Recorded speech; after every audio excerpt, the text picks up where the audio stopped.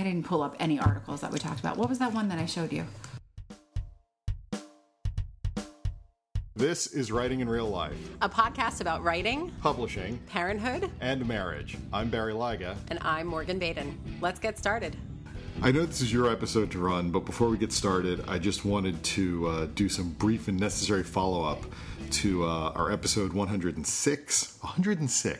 Episode 106, the one you can pre-order, where we talked about pre-orders. Mm-hmm. And Eugene, who has commented before, sent us a comment, and he says, I don't recall if Barry's tweet thread about pre-orders touched on this, but I always thought the pressure to pre-order came from wanting a book to have strong first-week sales to improve its chances of hitting the bestseller list. Maybe that's another reason why publishers are leaning so hard on pre-orders, but I totally agree. It's a terrible, unfair burden to shift to the author and readers. And on the flip side, I've noticed that unless there's an embargo on a book, books kind of go on sale whenever the order store gets to them. Or whenever Amazon feels like releasing them. Right, and pre-orders arrive early or late in some cases, which I imagine must affect those first week numbers in some way. Publishing is such a mystery. All that said, I just pre-ordered The Hive. That's the important part, right? So, Eugene, first of all, we appreciate your order. Thank you, Eugene. And yeah, excellent comment. And I think that's certainly a big part of the pressure. Of course, you know, because all those pre-orders, if pre-orders for a book are open for, say, 6 months before the book comes out, all of those orders over those 6 months are credited to the first week's sales because they're considered to be sold that first week. So yeah, it can be a way to try to force a book to pop on one of the bestseller lists in its first week. It's still, like he says, not a great thing to push down to authors and readers to make them responsible. And as he points out, like, you can't really affect when these books come out. Yeah. Places will miss the embargo or, I remember with my very first book, I was trying to do a countdown. I had a countdown clock to when the book would come out. And like a week and a half before it came out, people were saying, hey, I found your book at Barnes & Noble. Hey, I found your book at this place. And I was like, oh, like, what's the point of having a countdown clock, if the book's not going to come out on the date it's supposed to come out? Yeah, the truth is it's really only the really big books that have embargoes like that. So right. The stories I could tell about what happens to a Harry Potter book. Yeah. And how a bookstore receives them and when they receive them and, the rules around when they're allowed to open the box even. Right. So there's lots of things like that, but it's really only for the big books. Right. So it is sort of a slow rollout for most books. Yeah. But so, and again, our feelings have not changed on that, but I thought Eugene made some really, really good comments there, and I wanted to make sure we got them out there. So, all right, over to you. Let's talk about our launch party. Guys, we had a really great launch event at a very cute independent bookstore called Words in Maplewood, New Jersey. Yes. You've had events there before. Yeah, this was actually my fourth event there. Mm-hmm. And they joked that they were going to give you, like, the SNL jacket. Yeah, I know. Like, my next one, I get, like, a jacket or a trophy or something. Yeah. Anyway, it was great. It was chaotic and also really fun. And afterwards, I had a good time, which is mostly what I was looking forward to, was just making sure that I wasn't super nervous or anxious or like, is no one going to show up? And oh, that was not a problem. In fact, the bookstore sold out of books. Yeah, they did not anticipate the demand. Which was great. Yep. I mean, good and bad. Yeah. No one wants to sell out of books completely at the store. But it was, you tell me, how does this compare to previous launch parties you've had? I mean, your first launch party for your first book was like a wedding. My launch party for my very first book, first of all, this was a long time ago. Yeah, I rented out a restaurant's back room. I had it catered by the restaurant, amazing food, great Italian place. A local bookstore sent somebody with a credit card machine and a cash register. It was so long ago. It was one of those paper swipe machines. Yeah, right. No, they actually had to handwrite the receipts. And we sold 81 books. Did you read during that event? I don't remember. I remember I gave a talk. Okay. Wow. I gave a little speech just thanking people and for being there and all that. I don't remember if I read from it or not. Oh, I was just curious. Yeah. So what we did at our launch party was, I think, very cool. It was fun, yeah. Yeah, go ahead. So we had Sarah MacLean, who is an award-winning, best-selling romance novelist, also coincidentally, the woman who set us up on our first date. Yes. And then officiated our wedding. So she's been around us. She's been around. She is basically responsible for the birth of this book and our children. Yeah, as she reminded the audience Constantly. at the event. No. So we had Sarah come in from Brooklyn, and she moderated a discussion, which I thought was great. Leave it to Sarah. She always, obviously, is very smart and compelling and can hold an audience, which is very nice. So that was cool, and I thought it was a really good discussion. And then we took some Q&A. Some really great questions from the audience, including people I didn't expect and questions that I didn't expect. So that was nice.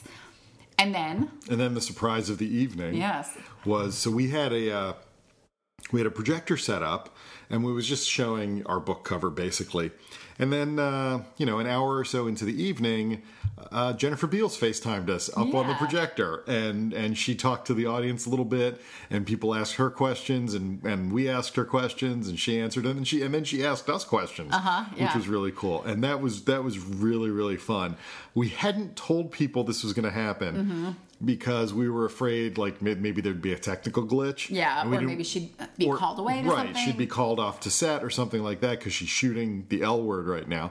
So we were worried, and we didn't want to promise something that couldn't happen. Wasn't 100%. But it worked, and it was great, and it was a lot of fun. I want to talk about my favorite moment. Okay. Which is the conversation that Jennifer had with my aunt, Lisa. Now, if you follow me on social, particularly Twitter, you've probably seen me talk about my Aunt Lisa, who I adore, who has never read a book for pleasure in her life, and then got an advanced copy of The Hive, which of course we gave her. And she read it. She read it and liked it so much that she is now rereading it. Yeah. And she brings it with her wherever she goes. So she just keeps sending me updates. Right. Like sort of every other day I'll get a text with a photo of her getting a pedicure and the book on her lap. And a quote from one of the scenes where she asks me a question or says, I can't stop thinking about this. And it is... It's like her pet. It is. And it is so... I don't want to sound patronizing. It's so cute, and I'm so honored by it, and also just really proud. And I don't think this has anything to do with us. It could have been the book itself, I think, isn't the tool that got her reading. It's the fact that a family member she knows and loves wrote it is what got her reading. But it's really exciting. And so Jennifer asked at the launch party, who here, has anyone in the room read the book already? Yeah. And a couple people raised their hands because, part of the audience was our family, and they've had ARCs for a few months now. And my aunt and Jennifer Beals got into a nice conversation about the book. I know. So I don't even know if you know this, but I saw my aunt the next day because it was her daughter's bridal shower. We've got a busy fall here, guys. And my aunt was joking all day long about how Jennifer is her new best friend, and she brought Jennifer to the bridal shower, and she can't talk now because Jennifer's on the other line, and all this stuff. It was really cute. They got along famously. Yes. So that was fun. Yeah. Yeah. Any reactions or favorite moments from you? I did enjoy the conversation that Sarah moderated. Yeah. I thought she did a really good job, and that was a lot of fun. I'm glad the Jennifer thing worked out. Yeah. I was really worried that there was going to be some kind of technical glitch. She texted me, we had set up a certain time when she would call in, and she texted me just before that and said, "Oh, I'll be calling in a couple minutes." And I was like, "Okay, great." And a couple minutes went by, and then a couple more, and then a couple more. And it was like 10 minutes. And I was like, what is going on here? Well, and it was also compounded by you sort of kept getting up to check the laptop. And then the bookstore turned off the lights. Right. And so then we were sort of all sitting there quietly waiting. There were definitely a couple of awkward moments. But I think it all paid off. But it was fine. She did call in. I mean, the problem is that she was supposed to call in at 8 o'clock and the bookstore closed at 9. And we hadn't signed any books yet. Right. And so, it got to be 10 after 8 and the bookstore folks came over to me and said, look, can you guys start signing? And whatever you're trying to do, when that happens, great, it happens. So we said, okay, sure. And we started to sign, and then boom, literally, she called in. I think 30 seconds after we started, And then she called in. So we got everybody to sit down again and dim the lights again and had a nice chat with her. Yeah.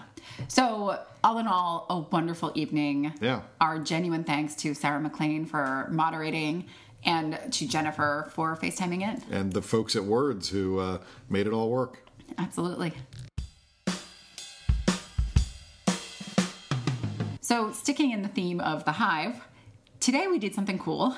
So the book's been out for 10 days, 9 days? Yeah, something like that. And for the first time, we went to a bookstore to see if it was there. Right. Which, from what I understand, for a lot of authors is a day of release tradition, right? Yeah. So a lot of authors will go to whatever neighborhood bookstores, within a 20-mile radius or whatever, and sign stock. We just had such a busy launch week that we never got around to it. There was no time. Yeah. There was absolutely no time to do it. So we finally did it today. Yeah, and that was really exciting. Yeah. We went to the Barnes & Noble, nearby, about 15 minutes away. Because we already knew it was at Words. Right, yeah. So really technically the second bookstore. Yeah. And of course people have been sharing photos of it and family members have been texting images of it at their bookstores.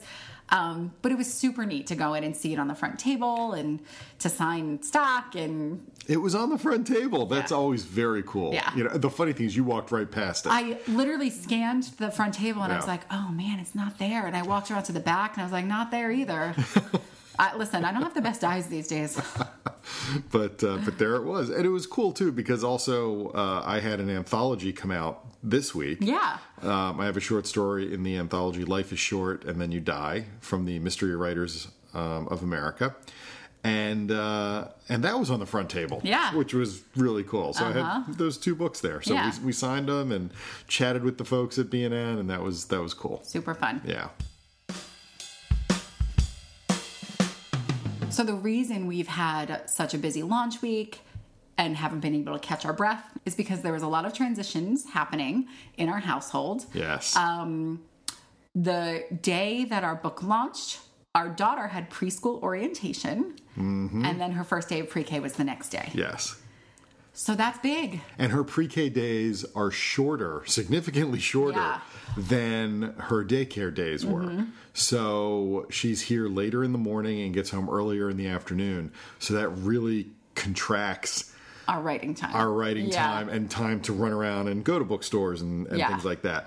And at the same time, as we talked about in a previous episode, our son, a couple days a week, has speech therapy. And that also shortens the Yeah. day. So when you add those two things together, it's like, it feels like we drop them off and the house is empty for about 20 minutes and then they're home again. Yeah. Well, let's talk then about how our daughter's shortened day is or has changed your sort of routine. Because I know how it's changed mine. I eat breakfast later.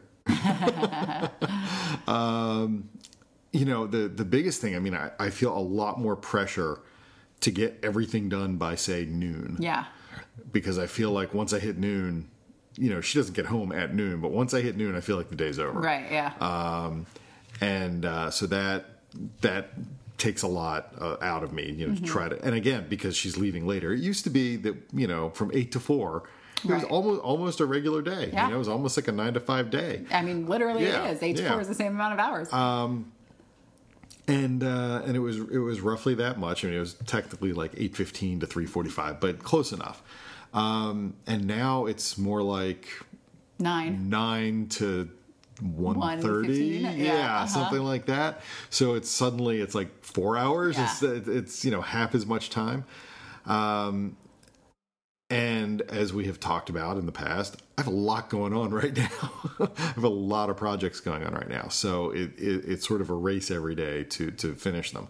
And, she is old enough and she is at the point where when she comes home from school, she really needs her decompression time. She's really like one of those, I don't know if she's a highly extroverted introvert or an introverted extrovert. Like, I Yeah. don't know which one it is. Yeah. But she is super on at school and with other people. But then when she gets a chance to be alone and decompress, that girl needs her space. Yeah. She comes home and she's like, leave me the hell alone. Yep. She literally will say things like, stop asking me questions, guys. Yeah. Well, today in the car, I said, there's only 7 other kids in her class. So I said, oh, did you have fun with, person A? And she goes, yeah. And I said, what about person B? And she said, yeah. And I said, what about person C? And she goes, yes, C, D, E, F, G. Stop asking me. All of them. I had fun with all of them. And I was like, okay, then. So it's really funny to watch, though, Yeah. because, I mean, I'm the same way. Like, I Right. love people. I get a lot of energy from being around people and in social situations, but I also need that alone time, and I need, time with a book and time with Yep. the iPad and, just time with TV and Bravo. And clearly, she needs that too. There was one day where she came home and she laid on the sofa with her iPad for a little while, and that was fine. And you were sitting. I was at the dining room. You were close by with your computer, and I was in my office, we were probably equidistant from Yeah, her. yeah. We were in 2 different So directions. neither of us had direct line of sight to her. And then you sort of said, "Hey, sweetie, are you okay?" And she didn't answer. And I heard you say that. And I thought, So I asked again. I thought that's interesting, but I was working. And then next thing I know, you tiptoed into my office and you were like, "Come see this." And we went out, and she was passed out on the sofa. With the iPad literally still playing the video she was watching. in front of her. Like So that right was- next to her ear. That was pretty funny. But I remember when I was a kid, I would get home from school and I just needed that time to decompress. And I would sit down in front of the TV and watch cartoons with a bowl of carrots. That was my thing. Listeners, he still does that. Yeah. You still just like snack on a bowl of carrots. Yes. But and I would just sit there and watch cartoons for like an hour and a half. And I did not want to talk to anybody. I just, that was what I needed. Yeah. I would do the same, but it was microwave popcorn. And it wasn't cartoons, I bet. It was not cartoons. soap operas. I was going to say it was either soap operas. No, it was probably like Saved by the Bell. Totally serious. Anyway, for me, I can say that I've intentionally shifted my routines a bit for the day because in order to obviously maximize the actual like focused writing time that I need. Right. Before, I would be like, oh, let me take care of some of this admin, Yeah. after breakfast or Send out whatever. emails, look at contracts, and whatever. then I'll dive into the actual writing. And now I'm not doing that. Now it is like drop off kids, eat breakfast, write. Yeah.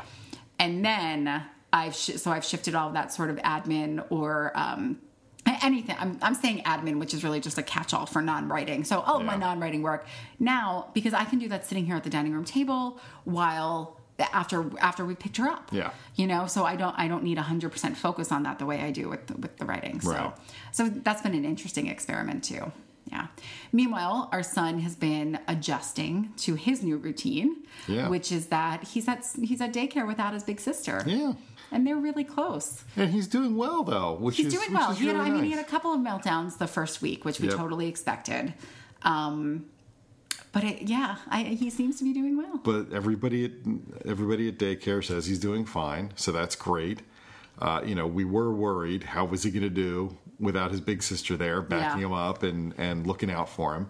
But he's great. He's great. great. He's having a good time. My favorite thing is, and I forgot about this phase of childhood, which is that when your kid is old enough to talk, but not necessarily to answer things correctly. Right. So my favorite thing is that I ask him what he has for lunch every day at school. Right. And every day he says rice. And I know they're not feeding him rice every day. So it's just funny because I'm waiting for the day where he actually like tells me an answer. Differentiates, yeah. So it's very cute. Yeah. Yeah. So before I ask you what you're reading, Yes. and before I talk about what I'm reading, because we're both very immersed in our current books, which is nice. Yeah, it's nice that we're both enjoying something at the same time. Yeah, not the same thing. Yeah. But we wanted to highlight this article that you sent me the other day from Real Simple, which the headline reads, "People who read before bed not only sleep better, but eat more healthily and make more money." Also, I like the author's name is Maggie Seaver, and that makes me think of Growing Pains. So I just get like warm, fuzzy memories there you there, go. the Seaver family. Anyway, we are both read before bed people, Yes. 100%. It seems like it's the only time we have.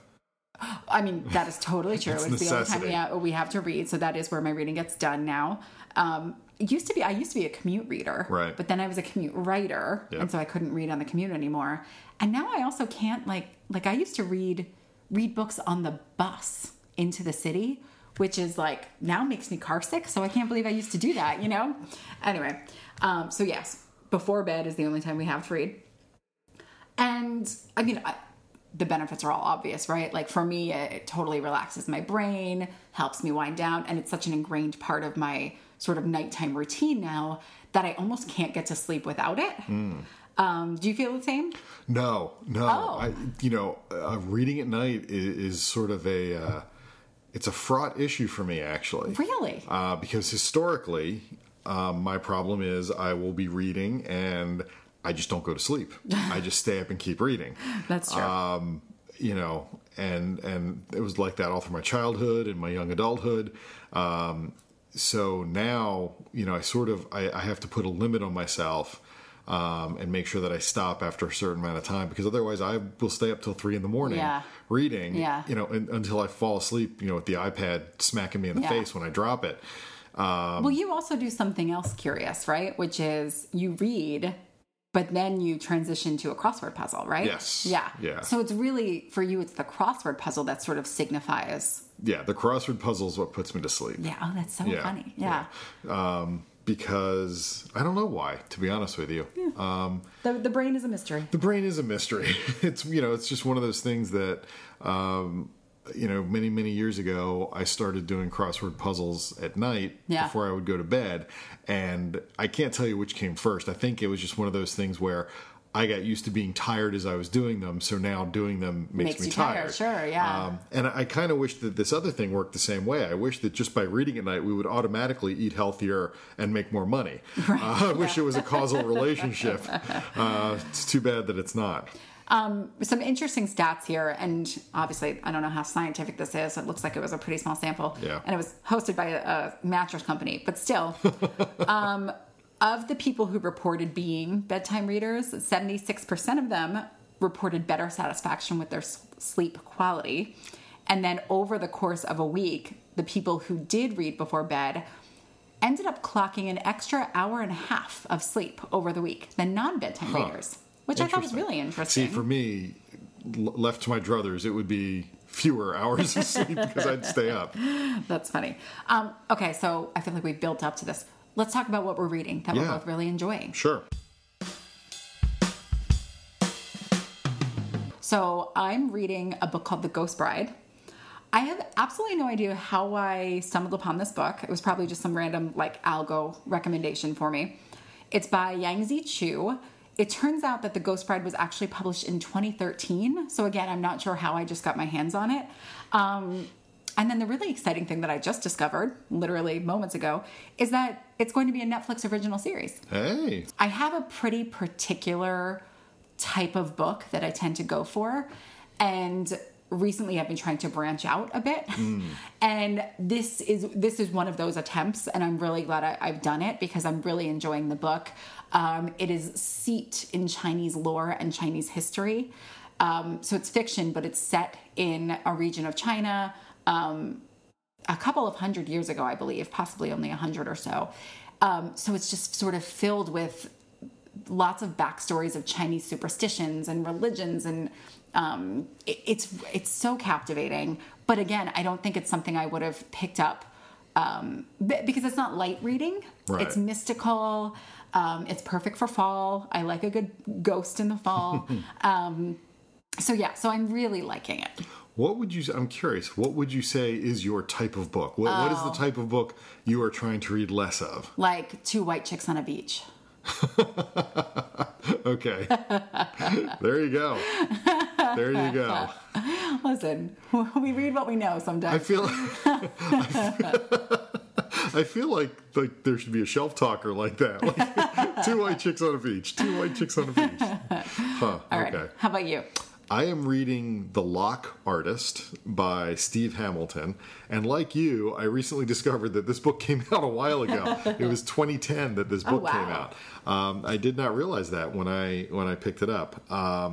like you, I'm not 100% sure how I found this book because I found it a while ago, but I just started reading it within the last week. It won the 2011 Edgar Award. I know. Wow. I know. I guess that's a pretty good book. The year before I was nominated for the Edgar Award and did not win, but I'm not bitter. It's a really good book. I'm really enjoying it. It is from the point of view of this kid. It's not YA, but it is a very young protagonist. He's like 18 or 19. Yeah. And something horrible happened to him 10 years ago. And he's not telling you yet in the book. Mm-hmm. But something horrible happened to him that he barely survived. And as a consequence of it, he does not speak. Okay. And so, but his other thing is that in his not speaking and being isolated and lonely, he taught himself to be like the world's greatest lockpick. Mm. And so now he's sort of traveling the country, hiring himself out to help criminals break into houses, open safes, but he doesn't talk at all. And it's just really, the voice is really, really well done. It avoids most of the typical like first person YA cliches. And it's just a really good book. I'm about halfway through it, and I'm really, really enjoying it, cool. which is nice. Well, that's the end of our launch week extravaganza. Thanks, everyone. And thank you again, truly, to everyone who supported the launch of The Hive, whether from near or afar. It's super appreciated. And we really do appreciate it. This project took up a lot of our lives because it was both of us. Uh-huh. And it's really good to have it out there. Yeah. And we have high hopes for its success. We do. Thanks, everyone. Bye.